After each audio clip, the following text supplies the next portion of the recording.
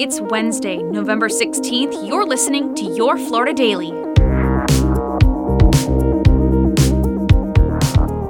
I'm Katrina Scales. For the first time in 50 years. 3, 2, 1. Boosters in ignition. And liftoff of Artemis 1. We're going back to the moon. The harder the climb, the better the view. We showed the Space Coast tonight. What a beautiful view it is.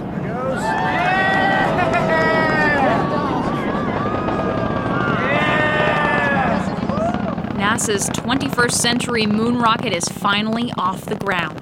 Hearing nominal calls here in Mission Control, Houston. Liftoff from Kennedy Space Center happened at 1:47 a.m., slightly later than planned because of a faulty Ethernet cable and a hydrogen valve leak. For that, NASA sent in its Red Crew to tighten some bolts.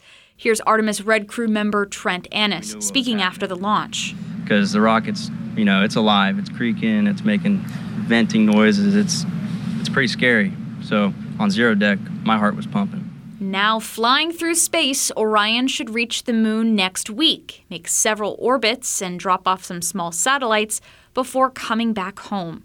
The capsule will re-enter Earth's atmosphere and splash down into the Pacific Ocean off the coast of San Diego, all within 25 days. If all goes well on this test flight, NASA will put astronauts on the next mission, called Artemis II, to orbit around the moon as early as 2024.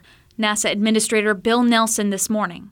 We are stressing it and testing it to make it as safe as possible, as reliable as possible for when our astronauts crawl on board and go back to the moon. Boots on the moon could come in 2025 or later.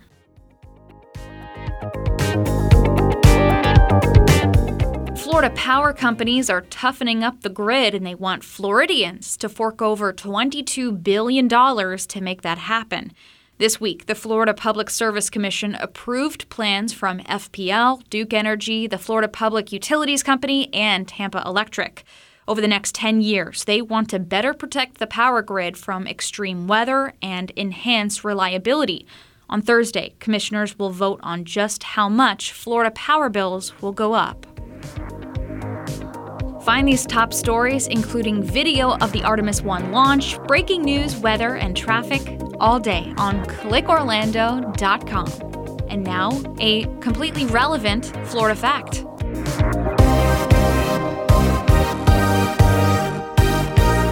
Harrison Jack Schmitt is the most recent living person to have walked on the moon. Now 87 years old, Schmitt piloted the lunar module for Apollo 17.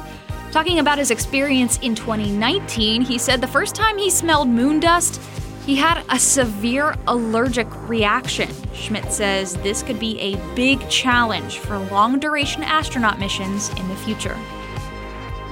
Your Florida Daily is produced by News 6 WKMG in Orlando. I'm Katrina Scales. Make sure to subscribe for new episodes wherever you like to listen.